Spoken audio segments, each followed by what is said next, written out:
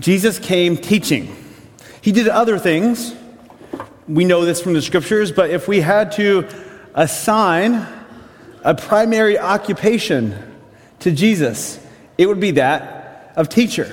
Now, in a Jewish sense, what this meant was he was responsible for demonstrating, both in word and in deed, both talking about and living out what it means to be in right relationship with God. That as a teacher, he was responsible for teaching people what it looked like to have a relationship with God. And we have been, this past fall, looking at the Beatitudes. Matthew chapter 5, the Sermon on the Mount, begins with a series of teachings known as the Beatitudes. And they talk about what a blessed life looks like. And Jesus, as a teacher of what a relationship with God should look like, says that it doesn't actually look like what you might think. So we called it the upside down kingdom. That Jesus said that there are people who were blessed, who were living in right relationship with God that we might not expect. And then he goes on to continue to teach about what God desires for people's lives. And the Sermon on the Mount is the most cohesive, largest chunk of scripture we have that shows Jesus' teaching in one place. And as Jesus taught about the things of God, he invited people to go beyond just knowing it at a head level, but to letting it sink in at a heart level. That he challenges the people of his day, and he challenges us by raising the bar and by saying it's not just about what you know, it's about who you know and about how God loves us and how we respond in our lives to the love of Jesus. So we are in Matthew chapter 5. This is an excellent place to jump back into the Sermon on the Mount, because in this passage, Jesus holds up the importance of Scripture for God's people. So Matthew chapter 5, verse 17, would love for you to have a Bible in your hand so that you can mark stuff down. I'm going to ask you to write a few things, underline a few things, circle a few things. So if you have one of these Bibles, if you need to bring yours back next week, that's fine. You can grab a pew Bible in front of you or just have something you can write on. So we're in Matthew chapter 5, starting in verse 17. Jesus said, "Do not think that I have come to abolish the law or the prophets. I have not come to abolish them, but to fulfill them." So pause right there. Jesus says the law or the prophets. And for our intents and purposes, he essentially just means the Old Testament. So the law would be better translated as Torah. It means the books of Moses. The first 5 books of the Old Testament were known as the Torah or the law. And then the prophets referred to not only the minor and major prophets like Ezekiel and Isaiah and Malachi and Micah, they also referred to the books of history because they were prophetic works about the people of God in the world. And so above law and prophets, I would love for you just to write Old Testament. If you would write Old Testament above law or the prophets so that we know what we're talking about, the Old Testament scriptures. And Jesus said he did not come to abolish them, to dismiss them, to do away with them, but to fulfill them, to make them true, to give them a purpose. "For truly I say to you," verse 18, "until heaven and earth pass away, not an iota, not a dot will pass from the law until all is accomplished." So stop right there, and out beside accomplished, I want you to write purpose. Beside accomplished, I want you to write purpose. The law has a purpose that needs to be accomplished. Verse 19. "Therefore, whoever relaxes one of the least of these commandments and teaches others to do the same will be called least in the kingdom of heaven. But whoever does them and teaches them will be called great in the kingdom of heaven.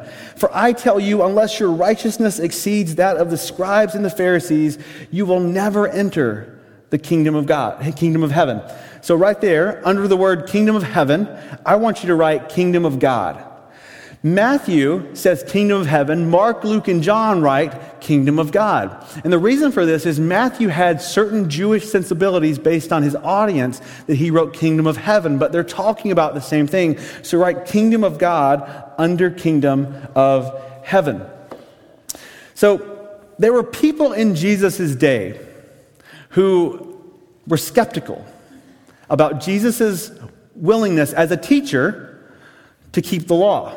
In fact, the Gospels are full of stories in which the religious leaders of Jesus' day questioned whether or not Jesus actually obeyed the Torah, whether he obeyed the law. And any good teacher should.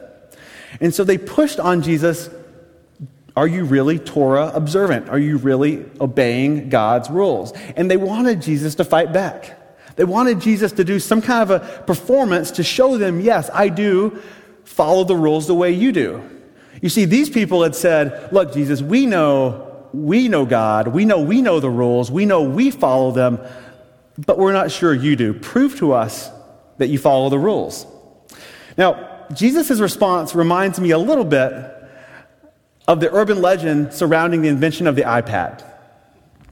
That ubiquitous device which some of you check your children in down the hallway on, and we use almost every single day. The story goes that Steve Jobs had met with some Microsoft executives, and they were just giddy about this new device they had created called a tablet. And they talked about how awesome it was going to be, how it was going to revolutionize technology, yada, yada, yada. And he walked away from there thinking, that's the worst idea I've ever heard. But he goes back and he thinks, they have no idea what they're doing. I'll show them how to build a tablet. And as we know, the iPad has completely dominated the tablet market since its invention. What he did was say, I'm not going to compete with you guys. I'll just show you how to really do this. And this is what Jesus does. I'm not going to demonstrate for you that I know and follow all of the laws. I'm going to raise the bar. I'm going to show you what it really means to be in right relationship with God. I'm going to show you what it really means to follow the Torah. And so what we'll see in our text today is that Jesus raises the bar on what it means to be in right relationship with God through the Scriptures. And if he does that for them in the Old Testament, he does it for us with all of Scripture. So let's jump in. The first thing I want you to see is that Jesus fulfills the promises that God makes to Israel and the world in the Old Testament. Jesus fulfills the promises of the Old Testament. So in verse 17, I want you to circle the word fulfill. Jesus fulfills the promises made to the world and to Israel in the Old Testament. You see, God had an intention when he gave them the law. And when Jesus comes, Jesus said, I'm not here to abolish it or do away with it or ignore it. I'm actually rooted in it. So we have to understand that Jesus' story is rooted in the Old Testament story. And therefore, we cannot dismiss the Old Testament story, which is tempting. Because how many of us have started New Year's reading plans on January 1st and we got bogged down somewhere in Deuteronomy or Numbers or Leviticus and we just stopped? Because the Old Testament is hard and confusing, but we need to know that it points to Jesus. And Jesus says, my story is rooted in that story. And we'll talk a little bit about how that's possible, but this is actually one of the main reasons why I'm Presbyterian. I wasn't raised Presbyterian, but what I found was I needed a tradition, a theological home that took the Old Testament seriously because Jesus is a continuation. He's a fulfillment of what goes on in the Old Testament. So what does that mean? Well, God gave his people the law, the first 5 books of the Bible, the Torah, as a way of giving them an identity. So here's what happened. God rescued a group of slaves. Not just a group of slaves who had been in slavery in Egypt for generations, meaning that no one in their culture, no one in their family of people knew anything other than slavery. Thousands and thousands of them. And he led them in freedom across a desert, through a sea, across more wilderness, and settled them in a land by themselves. Now, just imagine with me, which of those slaves do you think had experience running a government? Which of those slaves had experience running an economy? Which of those slaves had experience implementing a legal system? None of them. God gave them the law as a way of giving them a culture and a government and a way of life, a society from scratch, that they knew nothing but slavery and oppression, and he wanted them to live into their newfound freedom, so he gave them a way of living together. And he told them from the beginning that if they lived like this together, if they obeyed all the laws, then they would put on display for the world what it would look like for a people to know the love of God. And what we know is they didn't do it. They didn't do it, and they ended up sort of losing their national life and being sent into exile. But what God tells them through the prophets that come to them is that I will restore you one day, and when I restore you, that means, again, the whole world will be invited to see how good God is, and in fact, even invited in to be a part of the life of God's people. So the law, when given, had a purpose. It was meant to help them not follow 613 rules, but to help them have a heart that God desired for them to have. The purpose of the law was to form in them the heart of God. Now, if the law was supposed to put on display for the world God's heart for Israel and therefore God's heart for the world, and Jesus says, I am the fulfillment of those promises, then what Jesus is saying is that Scripture is crucial to pointing us towards what it means to be God's people. And therefore, the second thing I want you to see is letting Scripture guide us is crucial to making God's ways our ways. Matthew 5:19, and Jesus says, whoever relaxes these commands and teaches others they're not important, that they are nothing in the kingdom. But those who do them and teach them will be considered great, meaning that they are with the kingdom, they are in the kingdom, they are those who are putting the kingdom on display for the world to see. So I want you to underline does them and teaches them. Does them and teaches them. Remember, Jesus was a teacher who was supposed to do and teach to live out what it meant to have a right relationship with God. And so Jesus is pointing us to Scripture as crucial to letting ourselves live out a right relationship with God. Now, here's why. Every single one of us, from the youngest to the oldest, receive messages every single day about what makes for a good life.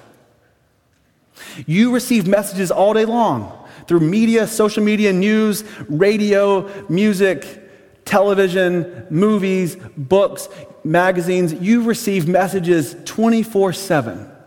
And all of those messages in some way are embedded with ideas and truths about what makes for a good life, what's important, who you are, who you should be, what you need, what you should desire, what you deserve. And I'm not calling any of those things inherently bad. But I am saying that they don't hold the messages that point you to Jesus. That the things that you're watching, listening to, reading every single day, that they're not asking you to imagine that the life that Jesus has for you is the best life possible for you. They're giving you other visions of what a good life should be. And so without Scripture, we are being formed by something else. I saw this past week where Lifeway Christian Resources out of Nashville had done a 10-year study, 10 years studying the same churches and the same Christians. They learned two things about spiritual maturity. The first one is they learned that the Bible is number one for spiritual maturity, that without biblical engagement, there is no spiritual growth. It is the most important thing in the life of a disciple. And the second thing they learned was that when you engage with the Bible, it affects everything else. That when biblical engagement increases, discipleship and missions and giving, it all increases. That the Bible is crucial to our relationship with God, to God's ways being our ways. Now, let me pause there and acknowledge again that this isn't exactly things that thrill all of us. To go, I've got to go and read the Bible more, isn't really the most exciting thing for many of us. I get it. I totally get it. I totally understand that for many of us it's confusing or it's boring. Where are the pictures?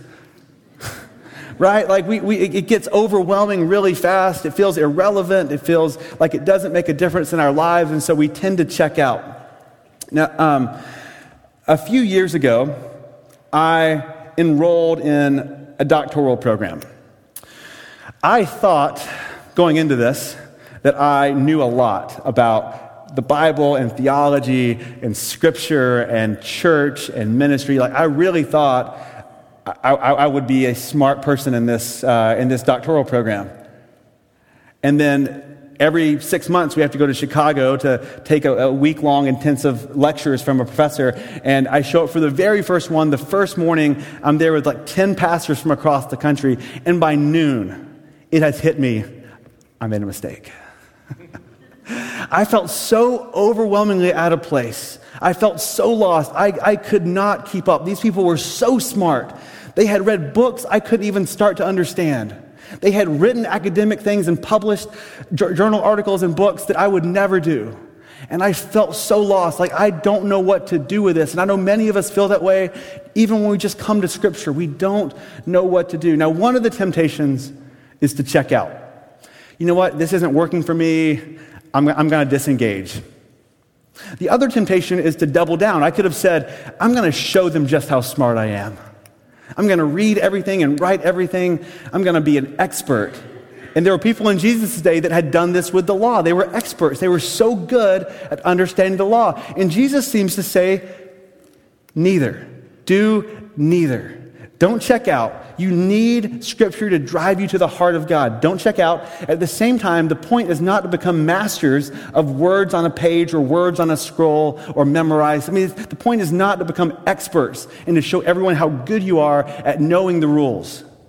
The point is that you would know Jesus through engaging with Scripture, that it would raise the bar on what it means for you to have a relationship with God, that all you can do is not become an expert and not check out, but to engage with Jesus through Scriptures, that let Scripture point you to Jesus. The third thing I want you to see is that Scripture changes the horizon for what's possible in our lives. It changes the horizon for what's possible. Matthew 5:20. Jesus says, "For I tell you, unless your righteousness exceeds that of the scribes and the Pharisees, you will never enter the kingdom of heaven." Would you circle righteousness exceeds? Righteousness exceeds. Jesus picked the most righteous people you could imagine. If you would have asked anybody in Jesus' day who is righteous, who is the most righteous, they would have said the Pharisees and the scribes. But what Jesus gets at is not what we might imagine. So we hear that and we think Jesus is saying the equivalent of, if you want to play basketball down at the YMCA, don't even put your sneakers on unless you're better than LeBron James. He says, oh, you want to invest some money? Don't even try unless you have more money than Warren Buffett. Oh, you want to read your Bible? Unless you know more than the Pope does, waste of your time. Leave it on the shelf. That's not what Jesus is saying here. He's not getting at that those people are so good that you can't even measure up to them. What he's saying is that they have loved the law, but that they lost the heart of the law. That they loved the law, but they forgot the game they were supposed to be playing. That they had gotten so good at following the rules that they missed on God. And the truth is, there are many of us who have gotten so good at doing the thing that we're already doing that we're missing the thing that God has for us. That life's going well enough most of the time. Why wouldn't I just keep doing what's working? And so we just kind of go about our lives being satisfied with what we already have. When if we were to engage with God in Scripture, if we were to engage with Jesus, He might have a vision for our lives that's better than we could ever imagine. That even though life is going good, what if Jesus has something better for you, but you're missing it because you're not seeking Him and you're not seeking Him in Scripture? Jesus didn't come to go, hey, good job, you already got it all figured out. Jesus came so that you could question, what if I don't? What if I don't have it figured out? What if I'm great, my life's doing fine, and I have everything I want, but what if it's not right? What if I don't have it all? What if I'm missing something? And Jesus comes to make them question, maybe there's something better. He raises the bar on their life. Jesus was asked to sum up the law and the prophets. And most of us could recite what he says in some version. He says to love God and to love others, love people, love God and love others. He says to love God and love others, and this is why I need Jesus to raise the bar. When I wake up in the morning, I'm not thinking about how to love God and love others. I'm thinking about how to love myself. I might be the only one. And I need the words of Scripture to remind me that's not what my life is about. that my life is bound up in the one who raised the bar and showed that none of us are righteous, none of us are good, none of us can keep the law, but he died on the cross and rose from the dead so that we would be united with his life and that the horizons of our life would be changed, that we would no longer be the same, but that our life would be pointed towards something better. And Jesus is engaging with people, both then and now, who have missed it. The religious leaders of his day were not villains. They were just those who missed the heart because they were so focused on following the rules. What are you so focused on that you're missing the heart of God? And are you allowing the words of Christ, those scriptures, to drive you to see that Jesus is in fact the heart of Scripture? Jesus is the heart of Scripture. That's the last thing I want you to write in your journal Bibles, is out on the side, if you would write, Jesus is the heart of Scripture. Jesus is the heart of the law. This is why God comes, not to make us follow rules, but to invite us into a relationship with him through Jesus. And the religious people had missed it. Don't miss on Jesus. There's an amazing challenge for us here as a church. We have an amazing opportunity right now. We are in a season of transition. And just like Jesus comes and tells people that being in right relationship with God is not about religious professionals, we have a chance together as a church to demonstrate that over the coming weeks and months and years, that our life together is not defined by any one religious professional, but by Jesus and by his word. That we are defined by the words of Scripture and by the God who comes and loves us in Jesus Christ. Can we be a church that is united around God's word and can pursue Jesus through the words of Scripture? I want to challenge you this new year. I know it's cliche to give you a New Year's resolution. Some of you don't do those things, and some of you have 10. But I want to give you a challenge. We will preach through the Sermon on the Mount using Matthew chapter 5, 6, and 7 for the next several weeks, all the way to Easter. In that time, I would love for you to read the whole Sermon on the Mount, all 3 chapters, once a week.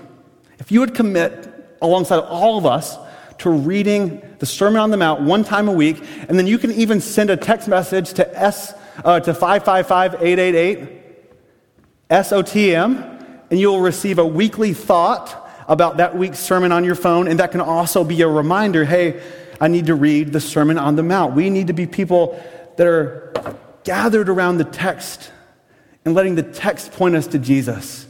That Jesus is the Word of God, and that we are invited not just to learn words on a page, not just to read a book, but to engage with the God who loves us because he has made a way for us. Don't miss it.